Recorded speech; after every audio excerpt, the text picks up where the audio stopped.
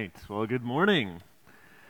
Morning. It's good to see you all here. My name is Jonathan. For those of you who might not know me, I am the Promontory campus pastor, and so it's been some time since I've been able to actually be out here in Agassiz, but I am delighted to actually be here and to be able to see all of you. As Pastor Eldon said, it is such a joy to actually be in church with people, to be able to preach the word and actually see your faces. That is a great joy, and I don't take it lightly and nor for granted anymore. It's one of the things I've just been learning, just how good the blessings of God have been to us for so many years. I think sometimes I've just taken them for granted. It's been a good reminder that God is good in so many ways. Well, we're going to open up to Acts chapter 1, so if you have your Bibles, you can find your way there. But as you do, let me ask you a question. How many of you have ever stayed up late at night, stressed out about a decision that you have to make? Right? Has that happened to anyone else? You're staying up all night and you're just thinking, oh, I've got to make this decision, or maybe you've already made it and you're still thinking about it. You're still wondering and worrying about, did I make the right decision? Right? Did I end up doing the right thing or not? And it can be about all kinds of things, right? It can be about something even just tiny, right? I went to the store and I bought this blue shirt. Oh no, that was a terrible mistake. It looks so much better in the store. Why did I buy the blue one? Oh no, right? Or you think about, you know what? I shouldn't have said that, should I? I was talking to my coworker at work and, I said something that was really awkward. Why did I say it that way? Why did I tell that story? I should have said something else. Why did I do that? Should I bring it up tomorrow or should I just try and let it go, right? And we can keep ourselves up all night over all of these kinds of things. We face 1,000 decisions every single day, right? Even think about just going into a grocery store. How many hundreds of decisions you have to make just going in there. If you're going to go in and you're going to buy eggs, okay, are you getting regular, local, organic, free range, brown, white, medium, large, extra large? There's so many decisions just in that one little thing, right? And it's easy when we have to make some of these small decisions, but it gets even harder when they're bigger, right? We have to make these big decisions. What should I do with my life? What career should I pursue? What school should I go to? Should I go back to school or should I keep working? Do I get married? Is this the right person to marry? Do we have kids? Where do we send our kids to school? Do we send them back to school, especially in a year like this one? What does that look like? And it's hard not to wonder at some point or another, am I making a mistake? Did I choose the right thing? And it's easy to almost get paralyzed by that kind of fear that takes over, that maybe I made the wrong decision. And yet in all of this, the Bible says, do not be anxious. Do not be anxious about really anything. And we think, but there's so many decisions I have to make. There are so many things that could go wrong. How am I not supposed to be anxious? And so this morning, what we're going to talk about here is just what does biblical decision making look like? How can we avoid keeping ourselves up all night with anxiety and stress and everything else? Well, as we've already read our passage this morning, or had it read for us, you'll know that this is coming, and the disciples are having to make a pretty major decision about their life, right? They're having to make this decision, who is going to replace Judas? So if you've been following along with us in this series, you'll know that at this point in Acts, we've seen that Jesus died, he rose again. In fact, he ascended to heaven, right? He returned back to heaven, and he told his disciples, now wait, right? Wait for the coming of the Holy Spirit. They were to just hang out in Jerusalem, essentially, and wait until the Holy Spirit would come. And you can imagine as they're doing this, as they're gathering together, they're going to start talking about everything that's taken place, and eventually, one of the things they're going to start talking about is Judas. What did Judas just do? Right? What was that massive decision Judas just made, and why did he make it? Now what do we do? Do we have to replace him, and how do we do that? And so they begin to make these decisions. So I'd like us to take a look, not just at what decision they make, but also how they make it. We're going to kind of look at the negative and the positive. We're going to look at the decision Judas made, but also the decision that the disciples, Peter in particular, has to make in terms of a replacement. We're going to see that really there's two big factors that weigh in here. The first is what we're going to see, the sovereignty of God. That is, God is in control of all things, and we're also going to see actually that we are responsible for our own actions as well. So we're going to look at both of these cases, and really what I want us to see is that biblical decision-making is trusting the Word of God, acting in obedience, and relying on Him for the outcome. So let's just start. Look back at the beginning of our passage. If you have your Bibles with me, it's chapter 1, verse 15. It says this, "In those days Peter stood up among the brothers. The company of persons was in all about 120, and said, 'Brothers, the scripture had to be fulfilled, which the Holy Spirit spoke beforehand by the mouth of David concerning Judas, who became a guide to those who arrested Jesus.'" So let's just set the scene a little bit here, right? The disciples are all meeting in one room. There's 120 of them all together. And as they're talking, they're discussing, what Judas just did. Why did he betray them? Right? What had gone on? Did Jesus make a mistake calling him in the first place? Was this just an unforeseen accident? Why did he decide to do this? Remember, they've been traveling with Judas for the past 3 years. Hanging out with Jesus, listening to him, learning from him, and they really hadn't suspected that Judas was going to do anything. Right? In fact, if you remember this story in John chapter 13, Jesus gets really, really obvious, and he says, "One of you is going to betray me."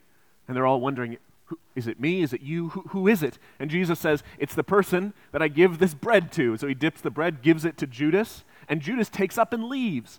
And if you notice, the text there will actually say, "And they still didn't suspect him." They still didn't realize what Judas was about to do. And so this came as a blindside to them. Suddenly, Judas had betrayed them, handed Jesus over to the soldiers, and he was put to death. And so now they're kind of reeling from this and thinking, why did this happen? And so Peter begins to speak, and he begins at the point where I think we also need to begin. He starts by asking, well, what does the Bible actually say?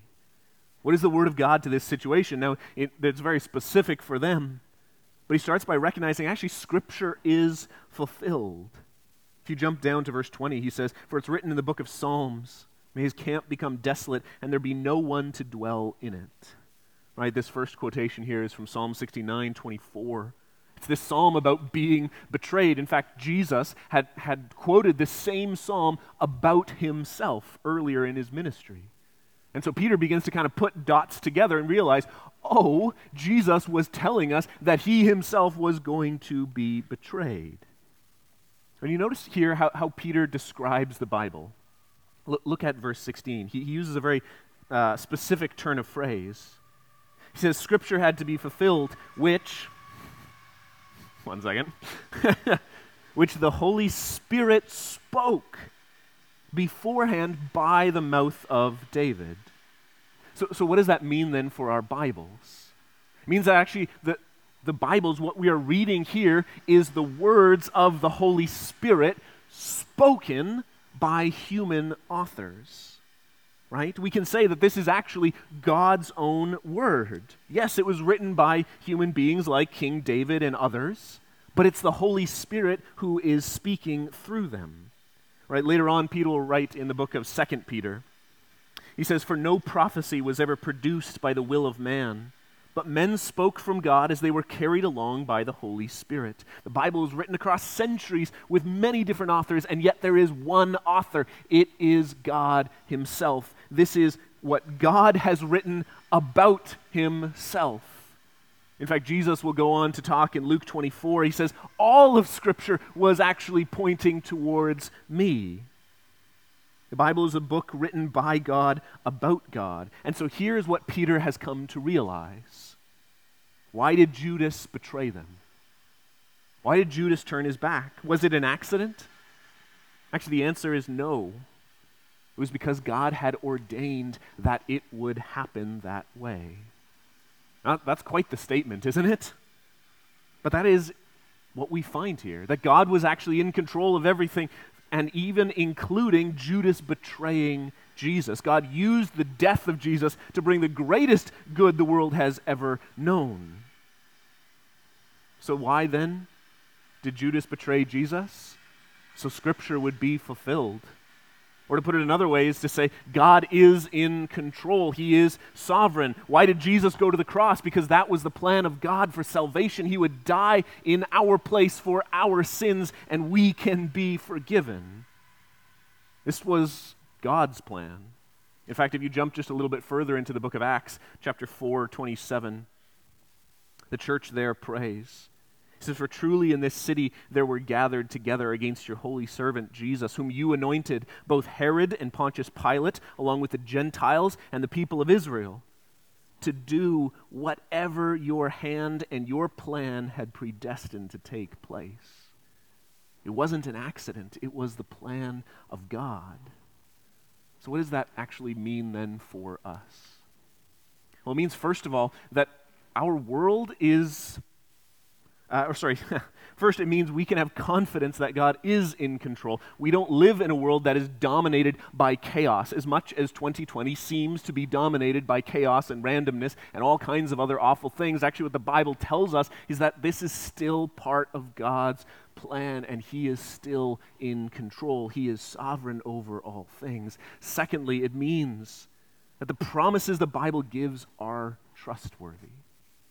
This is God's own word. This is what He Himself has spoken for us, and He wrote it, and He is the one who is in control. So we can actually read this book with confidence, knowing that when it says there is forgiveness in Jesus, there is.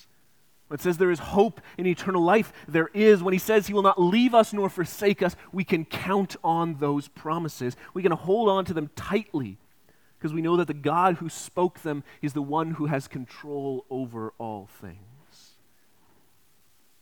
But now if we're going to ask the question, why did Judas betray Jesus? We're given this answer. It was part of God's plan.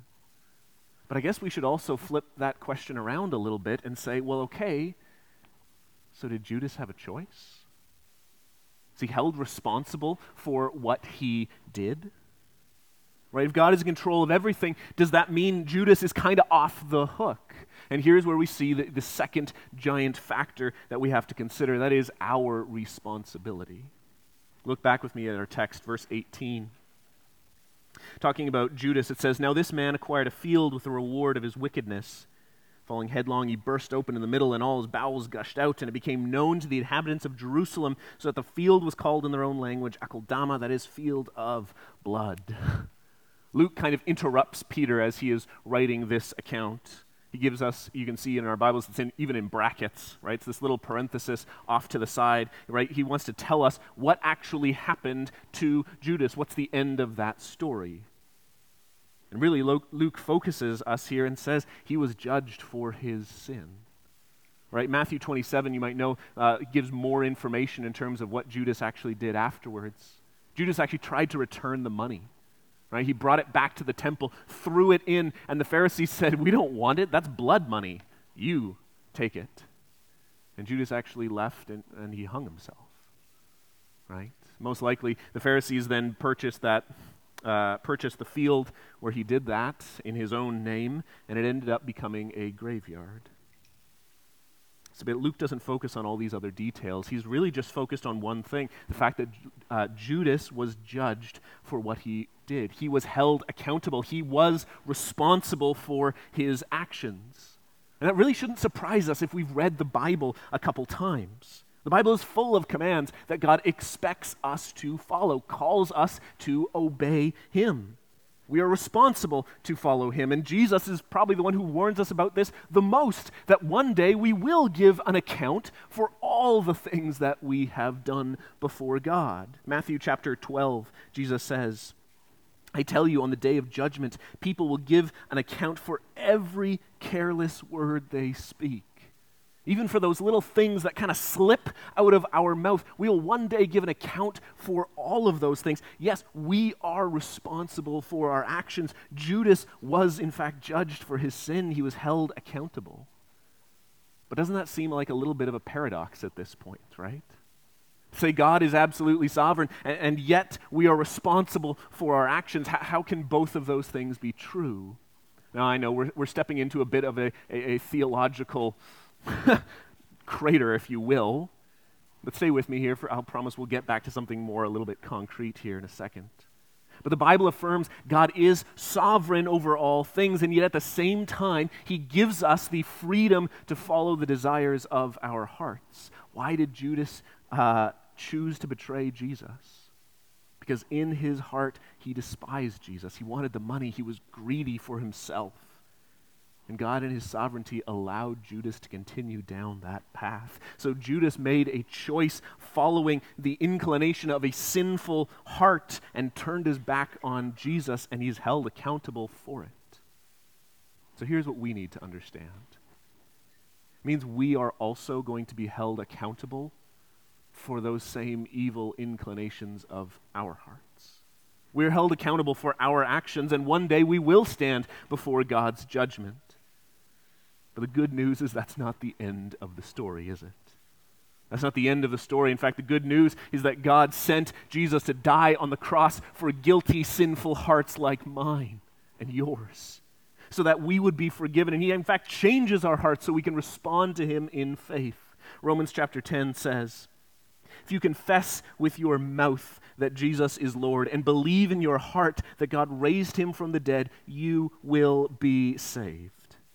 For with the heart one believes and is justified, and with the mouth one confesses and is saved. For everyone who calls on the name of the Lord will be saved. God in his mercy has stopped us, turned us around, called him to himself, changed our hearts, and called us to respond in trust and faith, to confess our sins and trust in his sacrifice for us. For everyone who calls on the name of the Lord will be saved. You know what the tragedy is of the story of Judas? More than the fact that he just betrayed Jesus. It's the fact that he never repented. Think about it. Both Peter and Judas turned away from Jesus in that, before the cross. And yet their responses after their sin were completely different, weren't they? Peter turned and confessed his sin, returned to Jesus. Judas tried to run away. And see, here's the truth. We are faced with that exact same decision. In fact, the very most important thing we will ever decide in our entire lives is what to do with Jesus Christ. All of us have sinned. All of us have actions to which we will be held accountable for. The question is, will you turn and confess your sins? Repent and trust in Jesus Christ for the forgiveness of your sins. So if you feel that tug on your heart, that desire that God is calling you to turn and trust him, don't turn away from it. Confess your sins and trust in him. Right? Let us learn from that example of Judas and not run away. Now, I said at the beginning, Judas is very much the negative example of all of this, right? And he is. Okay, so what about the positive? What's the other side of all of this? How are we to understand these two grand themes of the sovereignty of God and our responsibility before him? How does that work out then in a positive manner? Well, let's look back at the rest of our passage, right? The disciples are having to still make this decision. How do they replace Judas? And so I think if we understand these two truths rightly, we actually can have confidence for the future. Look back at our passage. At the very end of verse 20, Peter here is quoting from, I think it's Psalm 109. He says, let another take his office. Peter has been arguing that they actually need to replace Judas. What's really interesting here is actually when the next disciple to leave, to die, is James. They actually don't replace him. Why? Because he was actually faithful until the end. They replaced Judas because he was the one who betrayed them and abandoned them. So in verse 21, Peter goes on to say, he says, so one of the men who have accompanied us during all the time that the Lord Jesus went in and out among us, beginning from the baptism of John until the day when he was taken up, one of these men must become with us a witness to his resurrection. So what's going on, all right? Peter is saying, okay, look, this is what the Bible has called us to do. We need to replace this office that Judas held, and we're going to, in fact, replace it with someone who was a witness to all these things. So if they're going to be a witness to the life, death, and resurrection of Jesus, Well, they needed to be with us through the life, death, and resurrection of Jesus. He starts to use just some very practical wisdom in order to obey what the Bible has called them to do. Right? Sometimes we forget that there were more people around Jesus than just 12 disciples. There was a whole group of people that followed with him. And so they're saying, well, okay, it's probably going to be one of these people who followed with us. And so they begin to kind of narrow it down. Who can actually take that? Who can meet this criteria? And they get it down to 2 guys. Right? The first guy, he is named Joseph or Barsabbas or Justus. I don't know why he has 3 names. He's got 3 names, okay? The second guy only has 1 name. His name is Matthias. And so obeying the Bible, they use this wisdom God has given, put it into practice, narrow down these candidates, and then they pray, don't they? Verse 24. And they prayed and said, "You, Lord, who know the hearts of all, show which one of these 2 men you have chosen to take the place in this ministry and apostleship from which Judas turned aside to go to his own place." See, they trusted the Bible. They took action to obey. They used their wisdom, and then they prayed, "God, now you lead. You show us which way you'd like us to go." And you notice how they prayed there? I love the little line. He says, "Show which one of these 2 you have chosen." Right? They are praying, trusting that God in his sovereignty has already chosen someone to replace Judas, and in fact, he's been with them the entire time. Right? They pray because they believe and they trust God will, in fact, lead and guide them, and he does. Right? The very last verse tells us that they cast lots to figure out who will be the next, who will replace Judas. Right? Essentially, they're flipping a coin or they're rolling a die. Right? They're casting lots. And if you're familiar with the Old Testament, you'll know this is often done in the Old Testament. It's kind of a way of saying, all right, God, the decision is you. We trust you for the outcome. Right? Proverbs 16, the die is cast into the lap, but it's every decision is from the Lord. It's this trust that God is in control of all things, even the most minute details like rolling a die. God, you are in control of even that. But every once in a while, when we talk about this, people will ask, so should we do that? Is that how we should be making our decisions? Is that biblical decision making? All right, roll a die, flip a coin, that's what we're going to do. Well, what's very interesting here is this is the last time in the Bible that this ever gets used. This is the very last time in our Bibles that casting lots is used. And I think there's a reason for it that comes in the very next chapter. Chapter 2, what happens? Well, the Holy Spirit comes. Holy Spirit comes and indwells and empowers every single believer to follow God. In fact, the Holy Spirit indwells all of us to lead and guide and direct us. In fact, I think we don't need to cast lots because we have the Holy Spirit dwelling in us to lead and guide us. But regardless, the pattern here is the same, isn't it? They're called to take action and trust God with the outcome. We're called to trust in him to help. So how did they make this monumental decision that they had to make that would forever change the course of this church? Well, they trusted that God's word is true. They took steps to obey him, and then they trusted him with the outcome. They relied on the sovereignty of God and took their responsibility to do what they needed to do. They didn't just sit back and say, you know what, God's in control. He'll do whatever he wants. No, actually, they said, look, we're going to actually put effort into this. Let's think through how can we use our wisdom to obey God, what he has called us to do. On the other hand, they didn't say it's all up to us now. We have to figure it out. We have to make this decision. We have to make sure everything works out exactly the way it needs to. No, they actually trusted that God would lead and guide. They trusted God was in control, and they could rest knowing that. See, I think that's what we need to learn as well. As we think about our own decisions that we have to make, I think we're called to engage in that same practice. To look to the Word of God and say, well, what exactly has God called me to do? To take action, to actually obey it, and then to trust God with the outcome.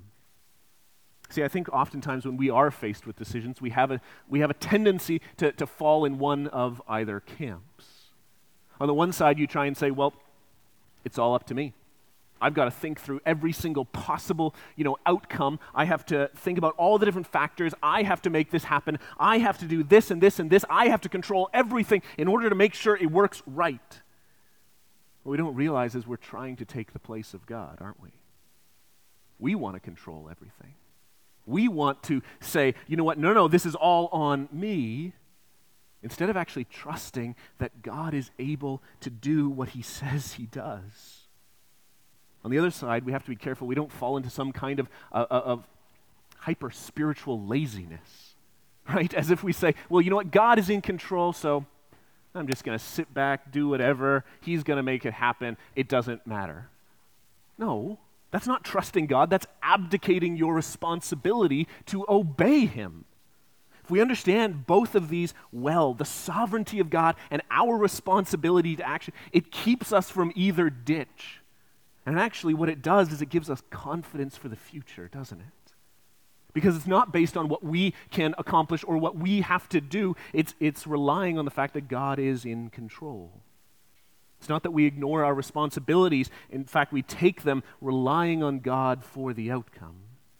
See, I think this is how we can actually battle against anxiety and staying up all night and stressing out about every single decision. Why?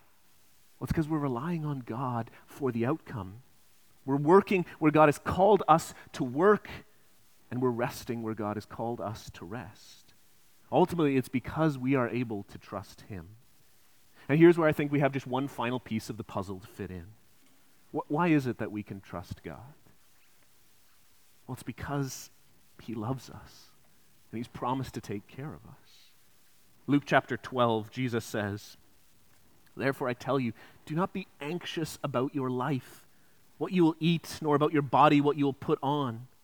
He says, "Which of you, by being anxious, can add a single hour to his span of life? If then you are not able to do as small a thing as that, why are you anxious about the rest? For all the nations of the world seek after these things, and your Father knows you need them. Instead, seek his kingdom, and these things will be added to you." Jesus says, don't be anxious about what's not even in your power to accomplish. Look, you can't even add an hour to your life. By the way, that's a small thing for God, and it's impossible for us, so stop worrying about it. How much of our anxiety has been spent on things that have never been in our control, but in fact are under God's control? We are called to simply rest, rely on God, because that's where our life has always been sitting. He knows what you need. In fact, he will give it to you. Instead, focus on what you are called to do, that is to seek after his kingdom. Share the good news of Jesus, because you realize ultimately it's God who changes hearts, not us. So share with confidence, because the outcome is with the Lord. Obey the promises of God. Trust that he will take care of you. How do we make confident decisions? How do we avoid stressing out and anxiety over every little thing that we've done or said or need to do or haven't done or all the other things? Trust God's word. Take steps to obey him, and trust that the sovereign God who is in control of all things will also take care of us. Place your trust in Jesus Christ for the forgiveness of your sins and for the security of tomorrow. Would we learn to do this each and every day as we act in obedience, relying on the one who holds all things? We are called to come to God in full trust and confidence, knowing he is able to do all that we cannot. I love the image of I'm sure you've seen it before, a young child at the edge of a pool, about to jump in, looking at their parent and saying, are you going to catch me? Are you going to catch me? And ultimately, eventually, they jump and leap. Parent catches them, no problem. It was never in doubt. How often do we kind of shudder at the top of waiting to jump into the pool, instead of just leaping, knowing God is in control of all things? In fact, he will take care of us. Let's leap into his arms. Would you pray with me? Father, I thank you that you are sovereign. Lord, that you are in control of all things. There has never been a moment where you have lost control. Father, I thank you for the gift of Jesus. Lord, it's not one we could have asked for or even understood, and yet you loved us in such a way that you sent Jesus to die on the cross for our sins. Father, thank you for that gift. Lord, I pray, would you help us learn to lean on you more and more? Father, that we would obey your word and trust in you for the outcome. Lord, I pray, help keep anxiety even from our hearts, because we trust in you for the outcome. Lord, I pray, would we honor and glorify you in how we lean and rely on you. We ask these things in your name. Amen. Amen.